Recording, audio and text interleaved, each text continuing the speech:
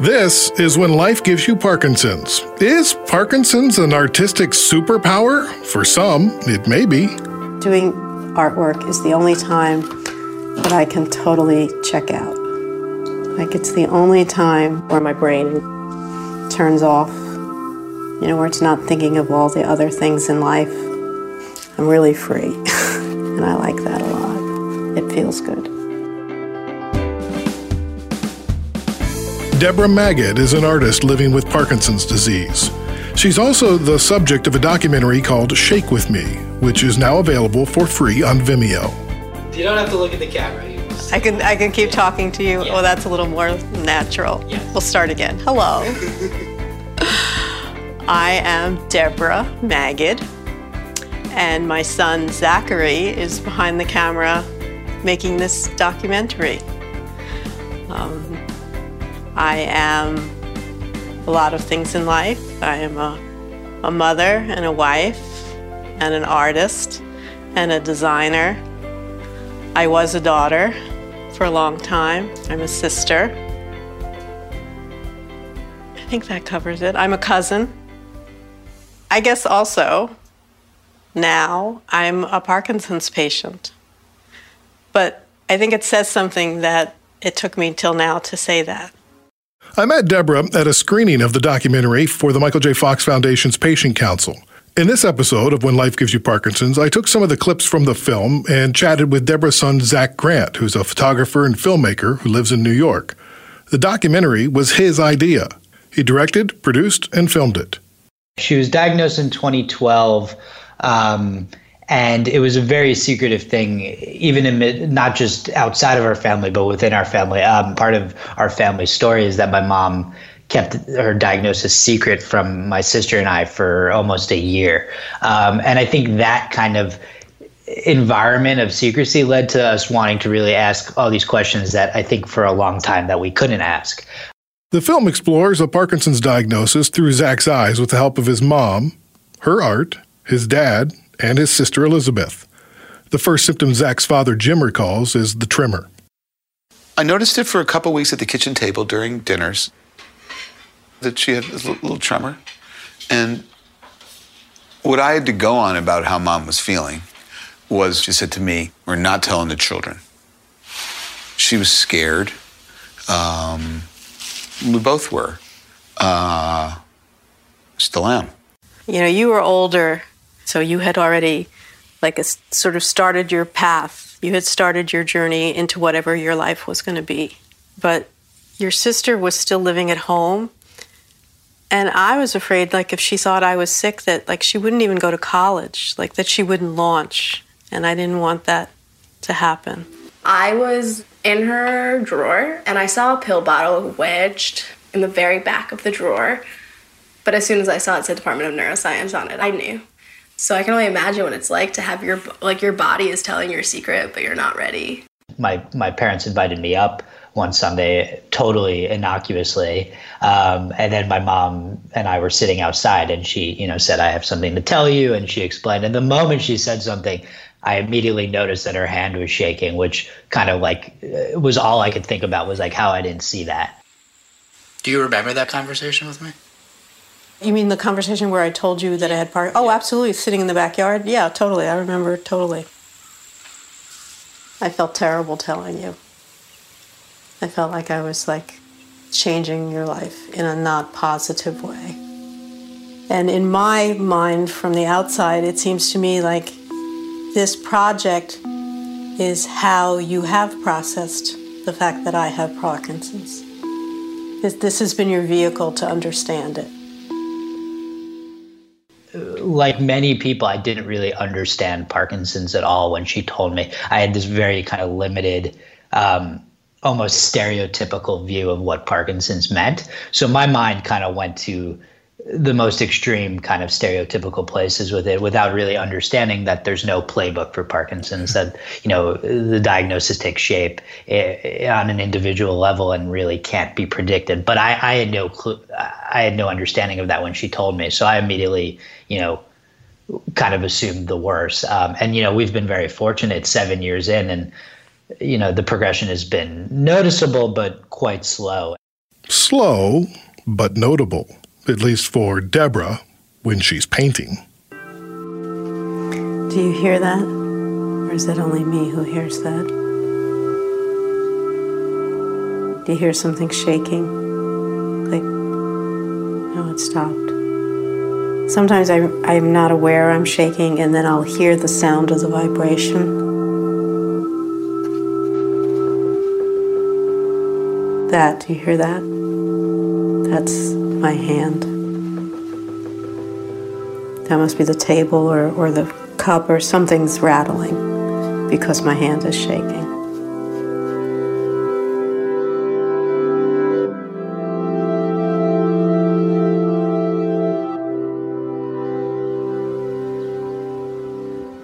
You know, this is one of the times when I don't feel totally in control of my hands.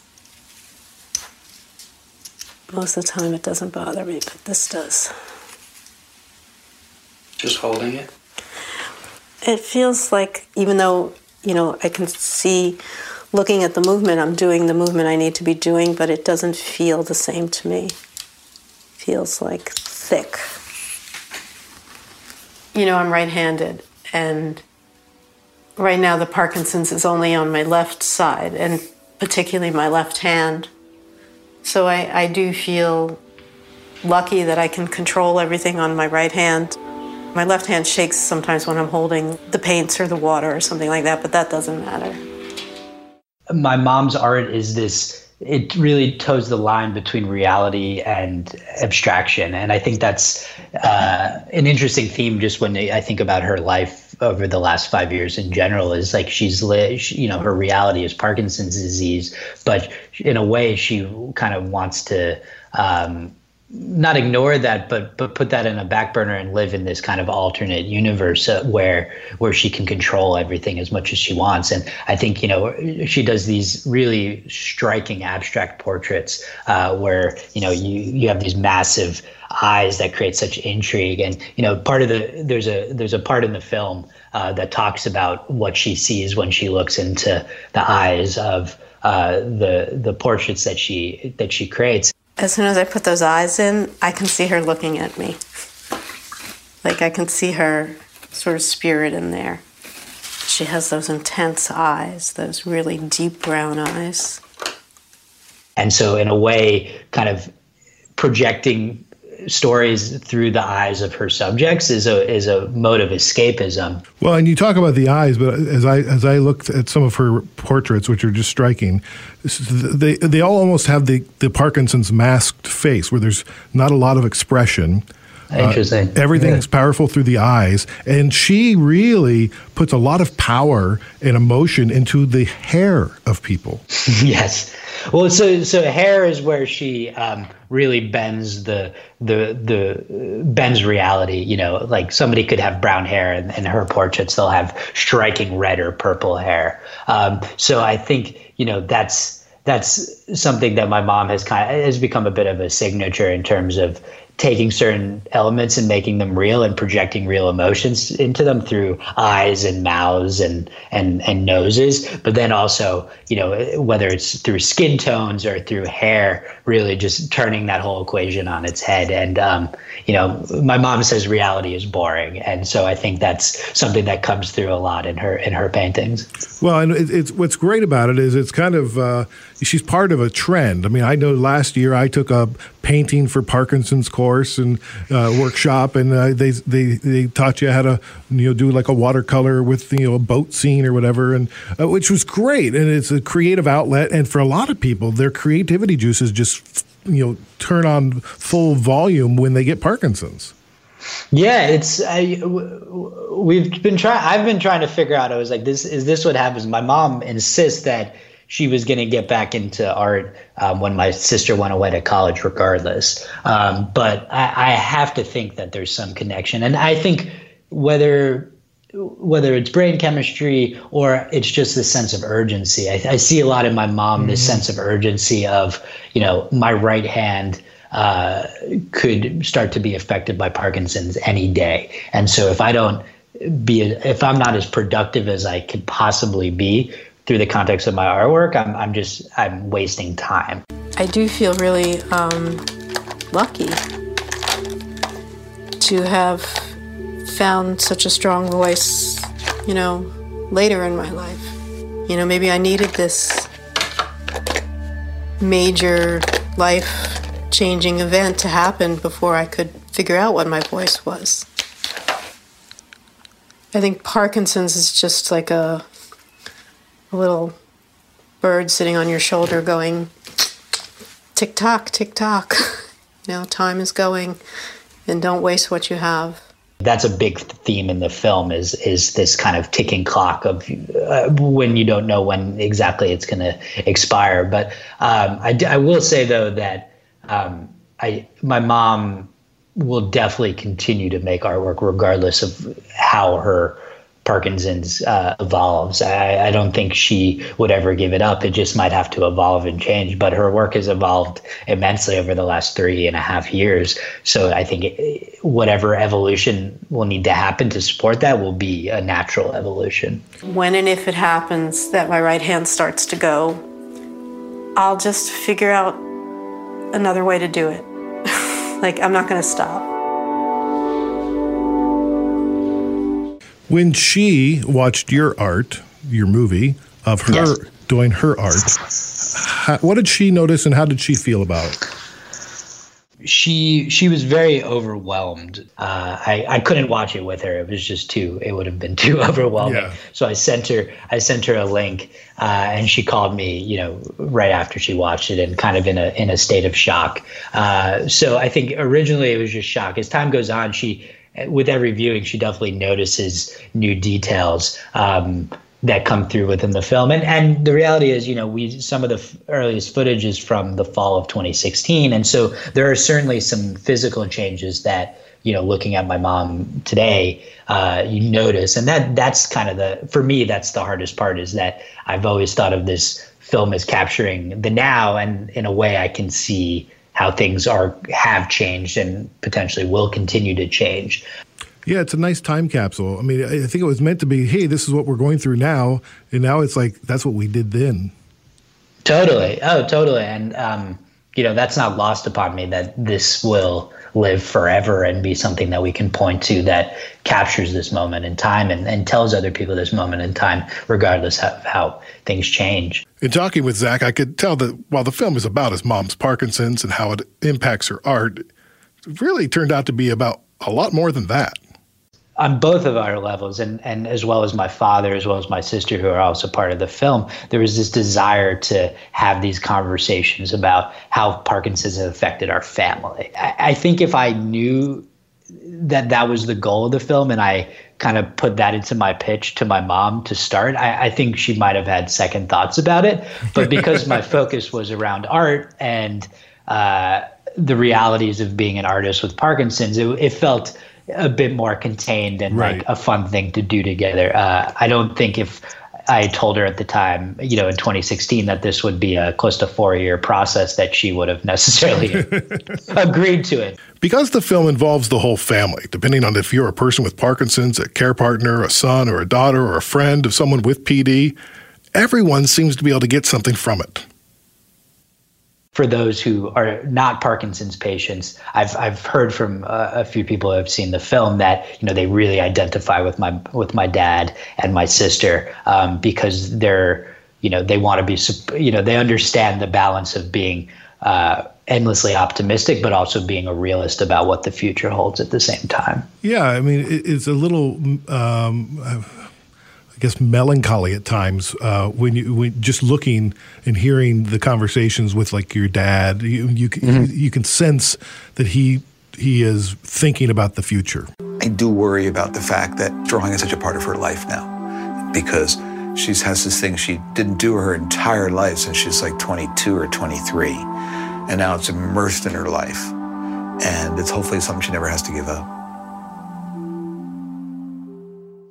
Yeah, no, I mean, I think there's a lot of tension in that for our family in general, of like how to not think about the future, but also plan for the future all at the same time. I think nobody teaches you those skills of like how to be endlessly supportive, but also want to talk about, what happens, what type of house should we live in, all the practical considerations that come with, Parkinson's diagnosis over time. Those are real things that, real decisions come from, but you also understand, my mom's method of coping and a lot of people's method of coping is just to be, we'll cross that bridge when it comes. So there's this real tension in the film within my family that I think a lot of people related to in that you have to find this balance where you can be able to talk about the future and acknowledge the realities of the future, but also live in the present and enjoy the present as much as possible. Many of us have been through the wide range of emotions of accepting or wrestling with Parkinson's. I asked Zach how the cameras impacted their discussions. It depended on who I was talking to. After a certain point, we got a few months in, my mom and I filming, and had done a handful of shoot days. And the boundary of the camera kind of started to disappear in a really nice way, where I could ask these really pointed, direct questions like, why did you hide it from my sister and I for a year? The camera kind of became invisible, which is, in documentary, that's the best thing you can ask for. When it came to my dad and sister, I think they were a bit more apprehensive around it. We had all spoke individually about the diagnosis, separate of my mom, but I think there was some apprehension of talking about my mom without her there on camera. So that was an element that we kind of just had to feel out. I was definitely had to be pushier than I would have liked to be in the context of an interview to just get my dad and sister to open up. But I mean, as far as the stuff that we got, they're arguably the most compelling factors in the film, because my mom is this source of incredible, inspiring positivity, which I think you have to have as a Parkinson's patient. But my dad and sister, they're grounded in reality, which is also very important. So you do the film, you're touring the film, you're telling your story. How's the family doing now? My family has come to terms with what the diagnosis is right now. And in a lot of ways, that's a very manageable thing to kind of come to terms with. My mom's art is thriving. She lives a fairly normal life. She travels, she drives, she works, she paints. So Parkinson's has a role in her life for sure, but it's always an evolving thing in terms of, medication and my mom being more willing to try medication, or symptoms evolving and her, being more frustrated by them. She's much more honest and transparent about that stuff than where we came from. But again, that's, I think that's something we take very much one day at a time. My family's been able to come to terms with that over the last 6-7 years. But I do think and that there will be kind of this next stage of if her Parkinson's gets worse or becomes more debilitating or requires different kinds of support. I think we're prepared for that, but we also we'll have to kind of learn through that at the same time. Yeah, get those cameras rolling. Nah. Well, I don't know if there's a phase two. The beauty of what I am really proud of in the film is it really captures this moment of the now. Yeah. When in the content after filming for 2 years, I kind of had to make a larger existential decision of, what was this film about? Was this about tracking an illness, or was this a film about capturing this very unique moment in time for my family? And I kind of netted out with the latter. And that's, you've obviously seen the film, but the film ends in a way where the ending is kind of undefined. And I think that's really true to our experience right now, is that we've been able to capture and encapsulate in a really amazing way the last 5 years, but the future is really yet to be written. And I didn't want to make a film that was about kind of tracking a degenerative disease. There's certainly amazing films out there that do that. How has it changed you? Changed me. I think in general, it's made me, both as a filmmaker and just a person in general, much more in tune with the way I feel about things. I think this film was this, not cry for attention, but was this really ambitious way of trying to get more in touch with my feelings around Parkinson's. And kind of now I'm in this place artistically where I want to do more personal stories. And in fact, I don't really want to touch anything that I can't find a personal way into. So for me as a filmmaker, it's kind of set off this light bulb of understanding the types of stories I want to tell and understanding how I work best as far as being a creative. On a human level, as a person, I'm definitely, it's having conversations with my mom now is easy. I can say, oh, I've noticed this or that, or I'll forward her random things that the Fox Foundation or other resources emails me.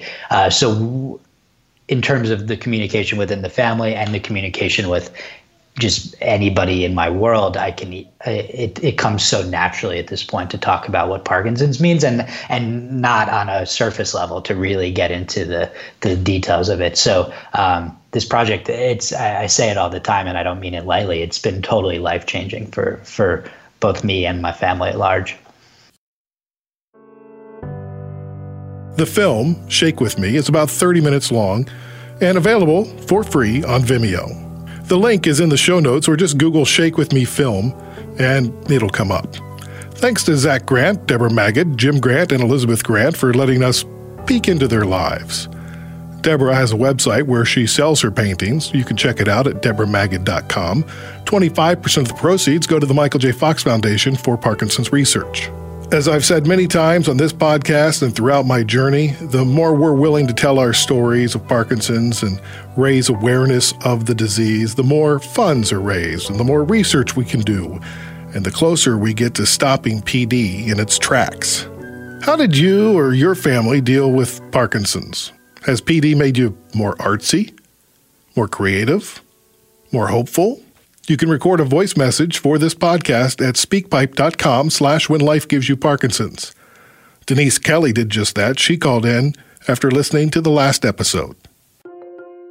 Hi, it's Denise Kelly from North Vancouver, and I have just finished listening to the podcast where Jeanette and Barry openly and authentically tell their story about Jeanette's misdiagnosis, and I am so touched. I laughed, I cried, and I just want to say kudos for the strength that you had to share your story openly. And I want you to know that Brendan and I and our family, who have known you for a long time, truly are there for you. And I hope you felt the love that we've tried to share with you during this terrible time. Even though we haven't seen you, my heart is there with you. And I think you know that.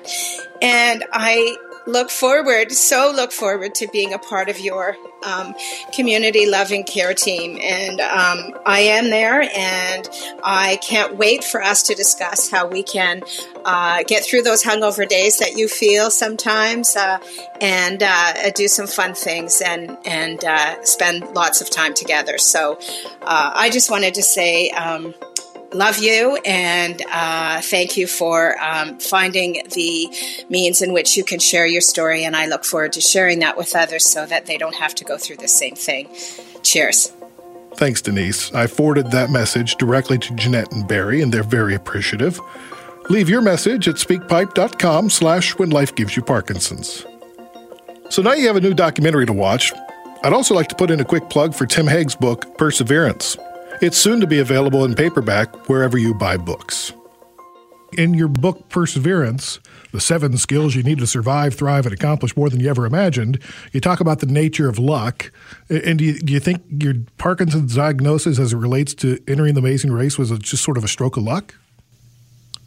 Yeah, you could look at it that way. Because, I mean, they always look for interesting backstories, right? They look for that story that they can tell, and there has yet to be another story quite like ours, and we were very fortunate in that regard.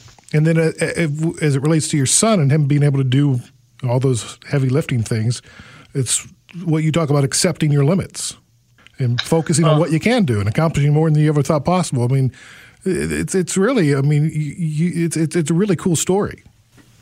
Well, thank you.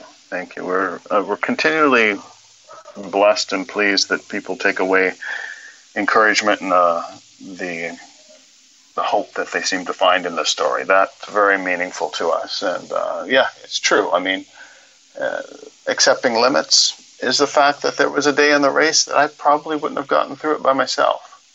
And I could have chosen to not ask my son for help that day and probably failed, or at least done far worse than we would have otherwise. And that's a bit of pride that's sometimes hard to swallow. You know, we don't always like to go there, but the fact is we went further in the race because I did. And so that was, you know, awesome. He was an incredible help. Do you find it easier the more you ask for help or admit, I can't do this today, that it gets easier over time to not put on that veneer of, oh, I'm great today, even when you're not? No. You still do it, don't you? Yeah, it's always hard, right? I'm 54 years old. I'm not even at Freedom 55 yet, and yet I've been retired for 3 years. That's still a hard pill to swallow, and I think there's lots of us like that, that it's just tough a lot of days. But I work very hard at staying balanced, at realizing that there are millions, if not billions, of people on the planet who would trade places with me today, even with my Parkinson's, if they had the choice. Because my life is still so much better in so many ways than so many people. So you try to keep that perspective, that regardless of Parkinson's, I have been blessed beyond measure. So on those days when I don't want to ask for help, on those days that I'm irritated that I do have to ask for help, try to remember to just ask and be gracious in it nonetheless. Perseverance. It's soon to be available in paperback wherever you buy books. All right, Larry, thank you. Appreciate it. We'll talk to you soon. Take care. Bye-bye. And our partners at Parkinson Canada have updated and released new Parkinson's clinical guidelines, which address many aspects of diagnosis. You can read more online at parkinsonsclinicalguidelines.ca. Also, I want to remind you there's a great 52-week-long fundraiser underway. 25 of my friends and I have put together a fundraiser on Facebook that's rotating every 2 weeks to a different person. So Tim Haig will do it for 2 weeks, and Becca Miller will do it 2 weeks, and some others that you've heard on the podcast before. And it's rotating through 11 different countries through the year of 2020. And so every 2 weeks it goes to somebody else. I've already done mine, but you can donate anytime at wpc2022.org/YOPD fund. We're raising money for travel grants for people with young onset Parkinson's disease to join us at the World Parkinson Congress in Barcelona in 2022. We thank you for your help. We're hoping to raise $50,000. Next time on When Life Gives You Parkinson's. As somebody who has Parkinson's, people are like, how'd you get it? I'm like, I don't know. Every Parkinson patient gets it for a different reason. We had instantaneous young onset Parkinson's due to a contaminant in a synthetic heroin. So we've identified paraquat as a potential disruptor, so I'm sure that's illegal everywhere in the world, right? No, absolutely not.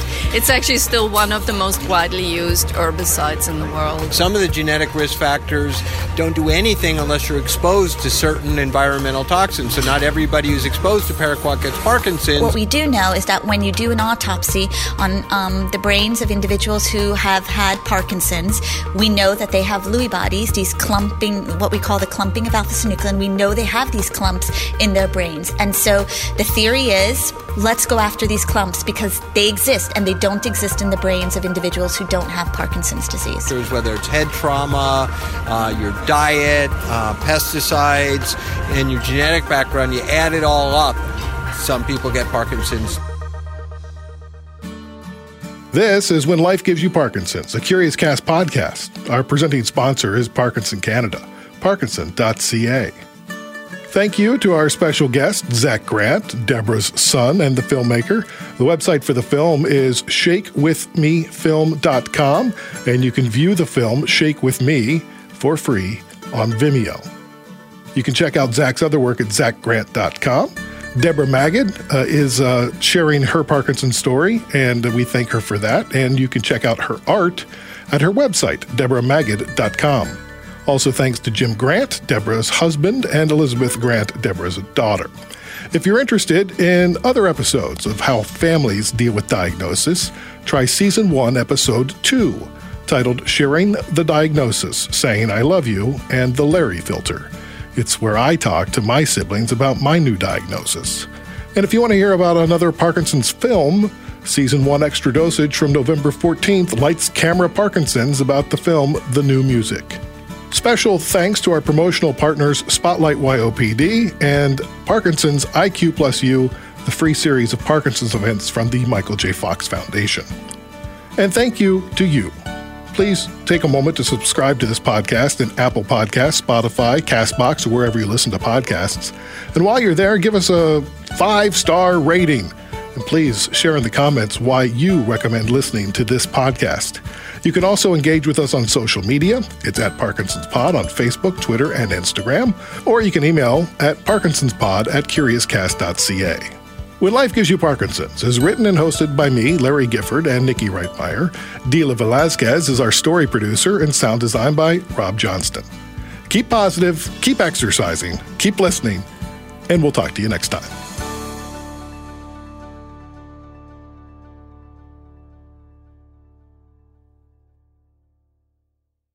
Hi, it's Shauna, and I might be a bad parent because my kids think French fries are vegetables. Hey, it's Ryan, and I might be a bad parent because I went out for wings when my wife was in the hospital after giving birth. Johnny here. I might be a bad parent because in my house, the tooth fairy gives pocket change. But we're not alone. Len emailed us and said his 6-year-old daughter's Tarzan moment going from love seat to lazy boy by curtains made him more proud than any dance recital. And Andy left his 2-year-old at the rink. All right, guys, I'm sure we're not alone. Like Andy's kid.